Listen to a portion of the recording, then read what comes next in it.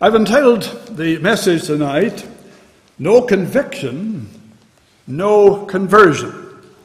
No conviction, no conversion. William Booth, the founder of the Salvation Army, said back in the 1900s, as he was coming into the 20th century, he said, what we're going to see as we come into this 20th century is conversion without regeneration. In other words, it's going to be a dead conversion. Conversion without regeneration. We're going to see salvation without repentance. Easy believism. Come, trust Christ, and live as you please. Conversion without regeneration. Salvation without repentance. Religion without the Holy Ghost.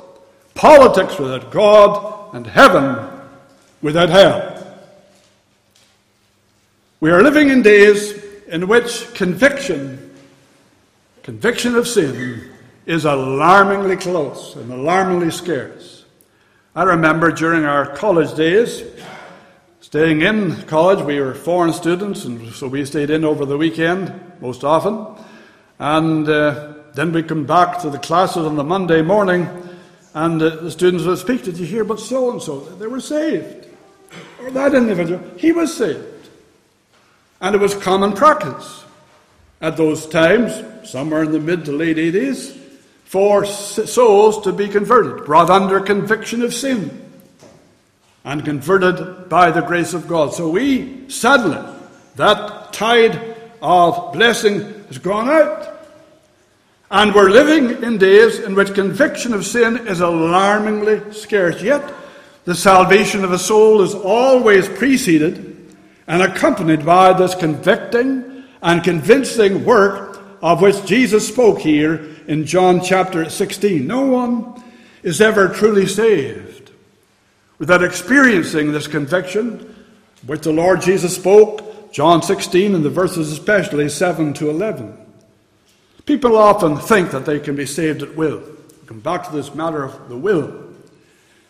And when Adam exercised his will, said yes to sin and fell into sin, everything concerning Adam fell. And in him we all fell. And the will came crumbling down. It is no longer as it once was in the case of Adam, a will wholly inclined to righteousness and good. Now it's an enslaved, a bound will, prone to do that which is evil. I tell you, the sinner has an uphill struggle to ever find his way back to God. He could never do it on his own. No man can come to the Father except the Father which has sent me draw him. And so there are individuals who think they can be saved at will, their will, telling God essentially what they're going to do, when they're going to do it. But the fact is, you'll never decide. You will never decide to be saved until the Holy Ghost comes in and gives you the divine unction concerning this great matter of his salvation. And they think they'll just be saved when they will, as they will. God's time is now. It's always been the case, always will be the case. God's time for salvation, this is God's time, is here, and it is now. And too often those who preach the gospel fail to realize how imperative it is to secure the convicting work of the Holy Spirit if ever spiritual results are to be produced.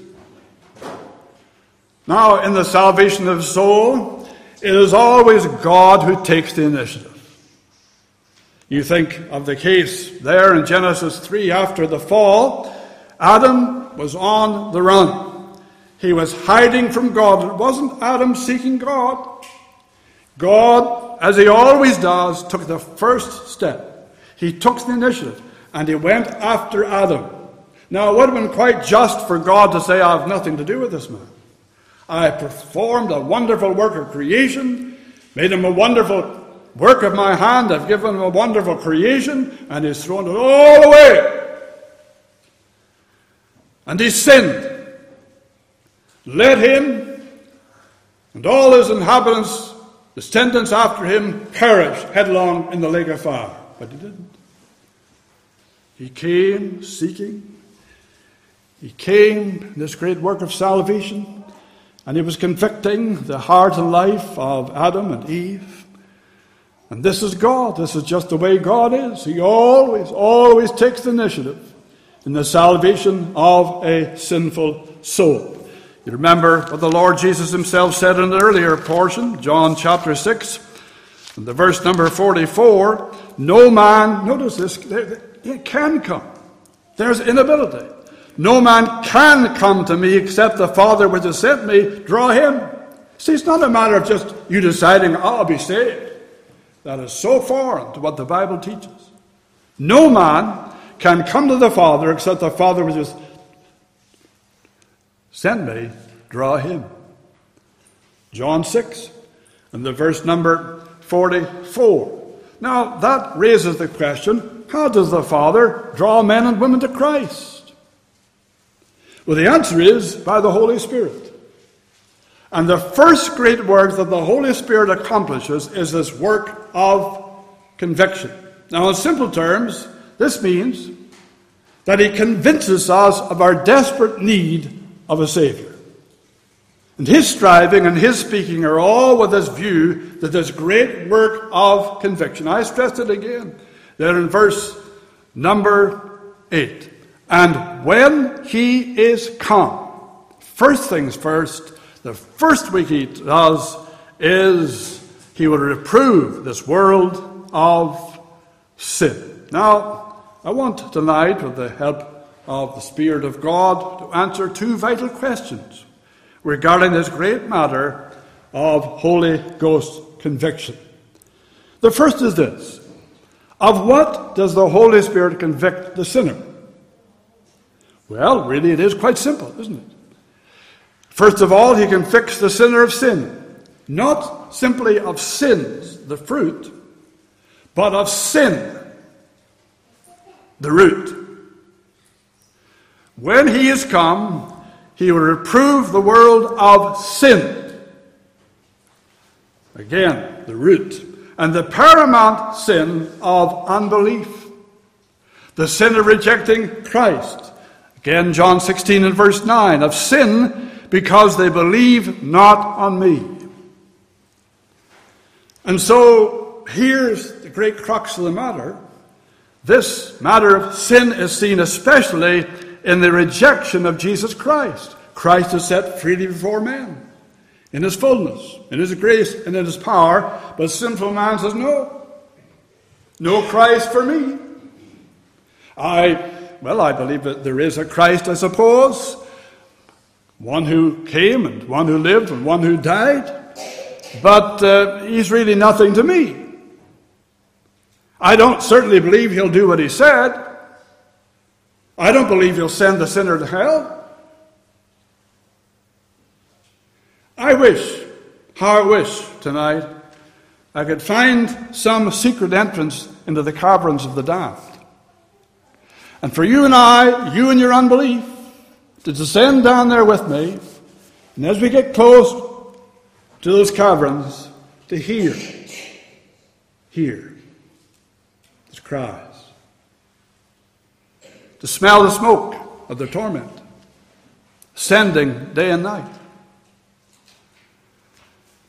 And I fear that you will never be delivered from everlasting burnings of hell until the Spirit of God convicts you and in essence brings you in your experience, this awful experience of rejecting the Holy Spirit, rejecting Christ, and as a consequence, securing your own damnation.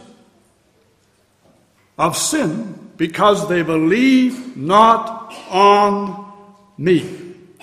Our consciences, if they are not too seared, will convict us of sin such as theft, untruthfulness, jealousy.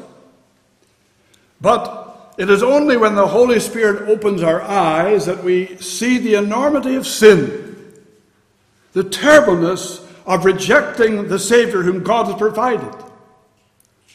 And the greatest sin that anyone can commit, and the one sin by which we are all condemned, is the sin of rejecting Jesus Christ. I had thought maybe in time to come and preaching sometime on the unpardonable sin. It is a sin that rejects the working of the Holy Spirit, blasphemy against the Holy Ghost. But it is my own conviction that this sin is seen primarily in the rejection of Jesus Christ. There's no remedy for that sin. You're sinning against the remedy. You're sinning against the one who can deliver you from sin. In John 3, in the verse number 36, read these words, "He that believeth on the Son hath everlasting life," present tense, "and he that believeth not the Son shall not see life, but the wrath of God abideth on him." Unbelief is a sin of the blackest dye. It is a sin which will damn the soul in hell, body and soul. And this business of making light of Jesus Christ is most fearful. And when I hear men taking his name in vain, I cringe. "Thou shalt not take the name of the Lord thy God in vain, for God will not hold him guiltless." Guilty! I've formed you. I've given you life. I've given you a Bible. I've given you a gospel-preaching church. I've given you everything. And yet you make light of me. God one day is going to turn that all around. You'll not make light of Christ in Judgment Day. You'll cry then as you should be crying now, "God be merciful to me the sinner," but the cry will be too late. Far too late. So you're sinning against the remedy when you sin against Christ. You don't believe what he says. You don't believe his word. You don't believe his people. It's an awful, awful sin. And then he convicts the sinner of righteousness. He convicts of a righteousness which he does not have and should have. In Isaiah chapter 64, we read that we are all as an unclean thing. The longer that I have been saved, the more I've come to the realization that by nature I'm a most unclean thing. And all our righteousnesses, the sum total, every one of them, all our righteousnesses are as filthy rags. That's God's estimation. You say, "Well, I'm not a bad fellow. I go to church. I work. I do this, I do that." Let me tell you something. That's the language of damnation. I. God be, this is the I you should have. It should be me. God be merciful to me, a sinner.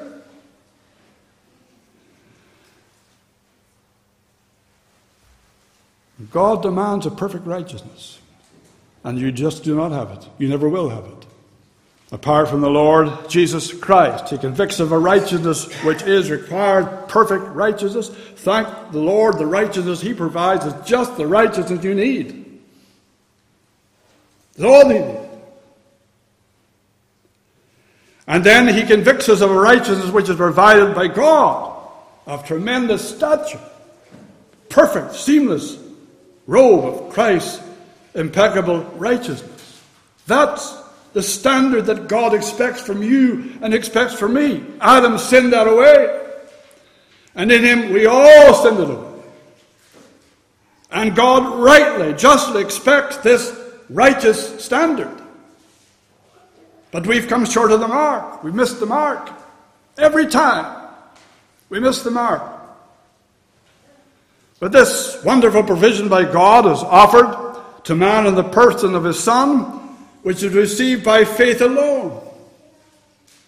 And apart from the enlightenment of the Holy Spirit, that's what you need. The light needs to go on in your heart and in your soul. And apart from the enlightenment of the Holy Spirit, man has no true conception of his own unrighteousness or of God's righteousness. He doesn't see man as God sees him. He doesn't see what God expects. Absolutely perfect. You and I couldn't go through 1 hour of one day without sin. And you think that you're going to set before God a righteousness that he will accept? What fools! Sinners are. What fools all of us are on too many occasions. He convicts the sinner of righteousness, and then he convicts the sinner of judgment. The Holy Spirit convinces men that Satan and all who belong to him are already doomed. Of judgment, because the prince of this world is judged. Sentence has been passed. And the only thing left to happen now is that the sentence be waited to be carried out. He convicts the sinner of sin, of righteousness, and of judgment to come. Now, what great need there is today. Time is short for this threefold convicting work of the Holy Spirit. There is absolutely no substitute for it. Organization, the personality of the preacher, etc., will all fail.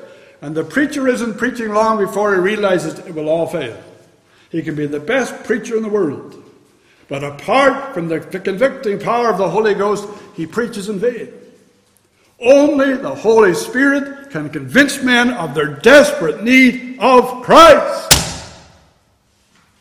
And that's what you need. There was a time when there was a soft heart which was sensitive to the voice of God. But you've sinned that away. And how you need the Spirit of God to bring the Savior to your heart and to your life in power. I remember when I was saved, I'm thinking time down the road, if Reverend Harris ever asked me again to preach. Well, I know he asked me the first Sunday in August to preach, but I'm thinking sometime of, well, two sermons. One, the unpardonable sin, and two, giving my testimony. And I can remember it as clear as anything. I saw it over yesterday, 12 years of age. I went into a tabernacle building. I'd been out that day with the principal's son. We were having many a good laugh.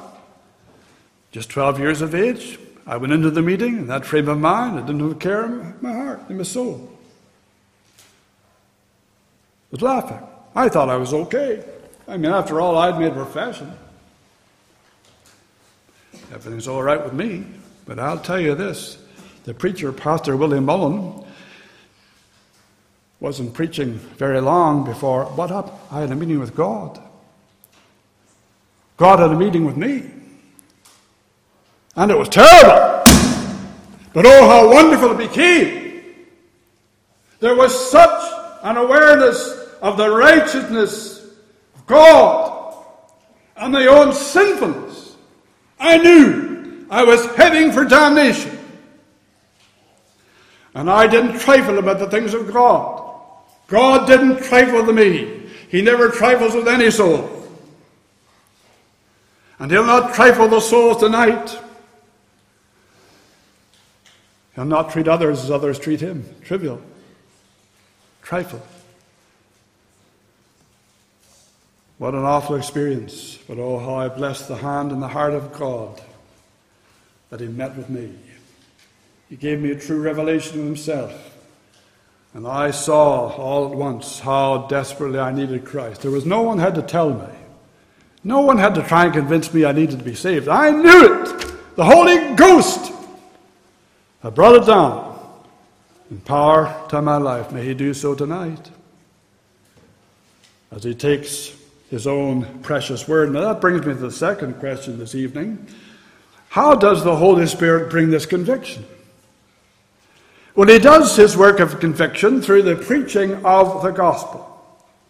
The word of God, the gospel, the sword. It's not a healing instrument that he gives initially. It's a sword to cut, to slay. The sword of the Spirit is his favorite weapon. And it is the most powerful weapon. So the word of God, the sword of the Spirit, is what he uses to effect that salvation of all who believe. We can only see conviction resulting from our preaching if we are faithfully preaching the gospel. If we are preaching all the counsel of God. And when Peter preached the gospel on the day of Pentecost, his hearers were convicted of sin. Maybe we could just turn very briefly to Acts chapter 2. And we have, in essence, the preaching here of Peter's sermon, Acts chapter 2. And the verse number 23. Peter is preaching. He says, him, speaking of Christ, being delivered by the foreknowledge, determinate counsel, and foreknowledge of God, ye have taken, and by wicked hands have crucified and slain. That's what they thought of Christ.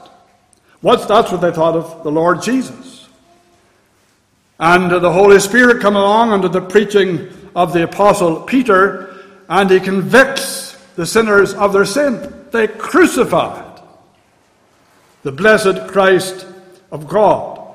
And then he also preached righteousness, verse number 24. Whom God hath raised up, having loosed the pains of death, because it was not possible that he should be holden of it. There's the righteousness of Christ. Sin could never take hold of the Savior. He's a spotless Savior. He's a sinless Savior. And as this great standard was preached, God the Holy Ghost, he seeks to exalt Christ. That's the great ministry of the Holy Spirit. When he is come, he will testify of Christ. By the way, any movement that purports to be of the Holy Spirit is not of the Spirit when it speaks of the Spirit. Because when the Spirit has come, he testifies of Christ. And as the Apostle Peter preached this, his hearers were convicted. And then there's the thought of judgment here in verse 19 and 20.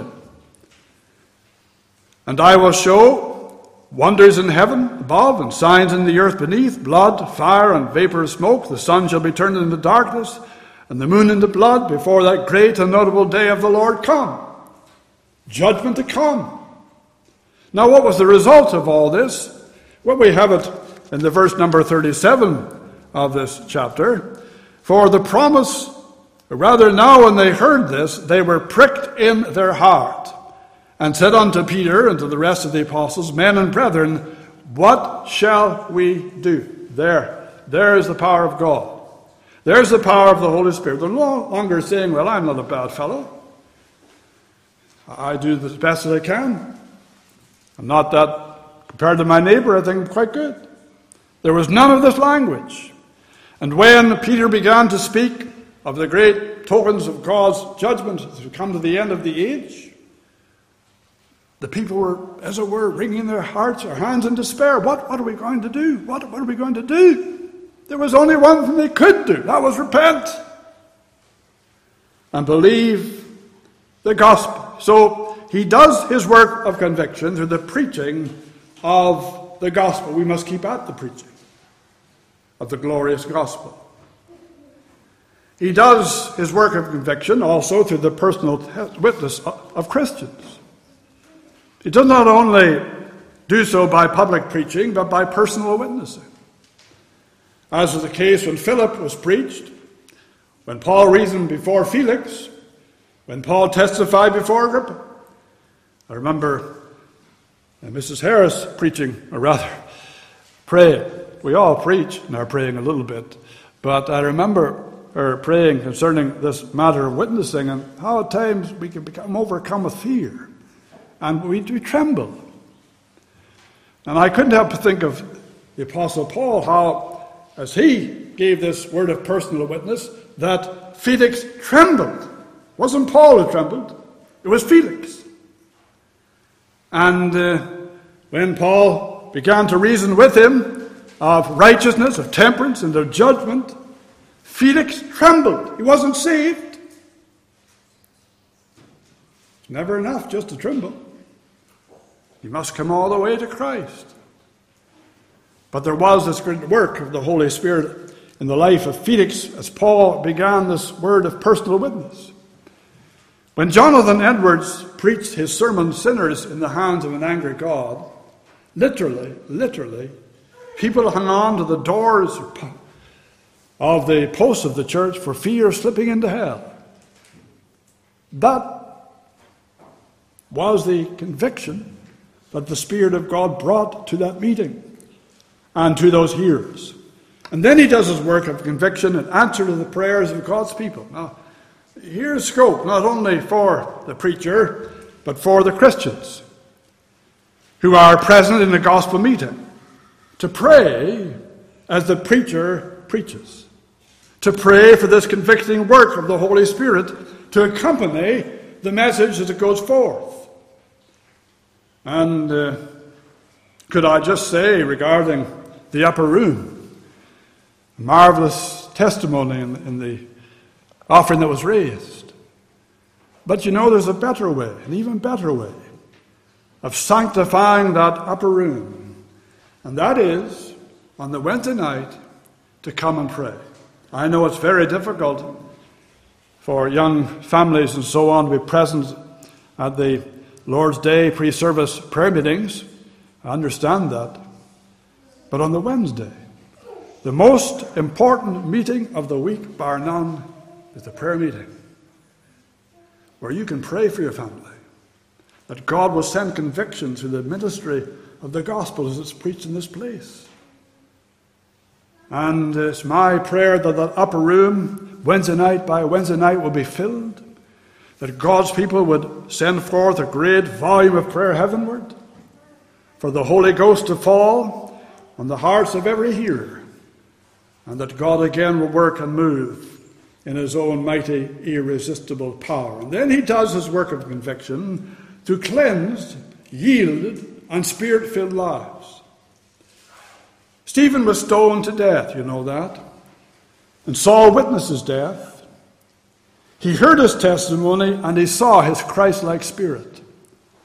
Now, was it not at this point that Saul first became convicted? And that, of course, was the great work of the Spirit of God in his own heart and in his own life. That's what you need tonight, dear friend.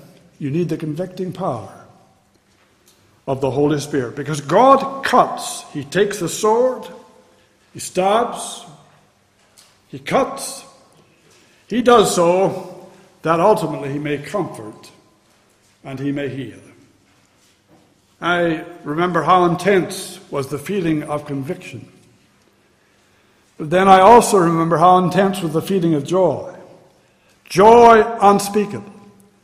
At the close of the meeting, we all made our way to a nearby adjoining complex. I can still see it in my mind's eye.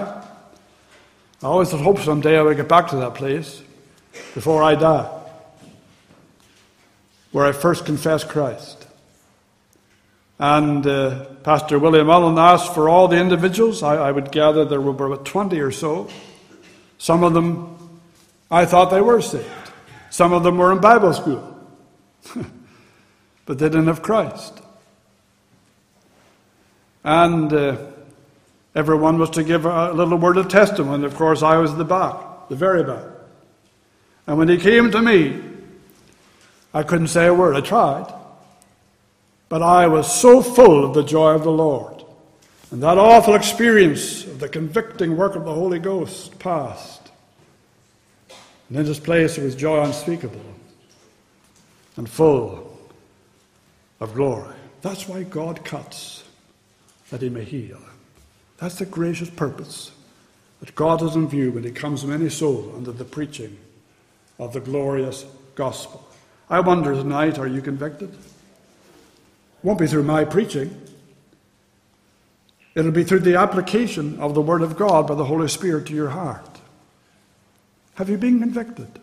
Has there ever been a time in your life in which you've realized I've sinned against God? What hope do I have? Maybe over a process of time that's become smaller and smaller. That awareness of the righteousness of God. I tell you this, if it comes, and I pray it will, you need to seize the opportunity, because one day it's going to pass, and pass never to return. Because you've just kept rejecting Christ. That's the unpardonable sin, in my view. It's no light thing. And I pray that tonight God will give you grace simply to cry out to the Lord for mercy, Cry for the application of the Saviour's blood to your heart, clothe you with his righteousness, and give you a firm, unshakable foundation before God. And you can stand and say, I'm saved by the grace of God. Call upon him tonight. The Bible says, whosoever shall call upon the name of the Lord shall be saved.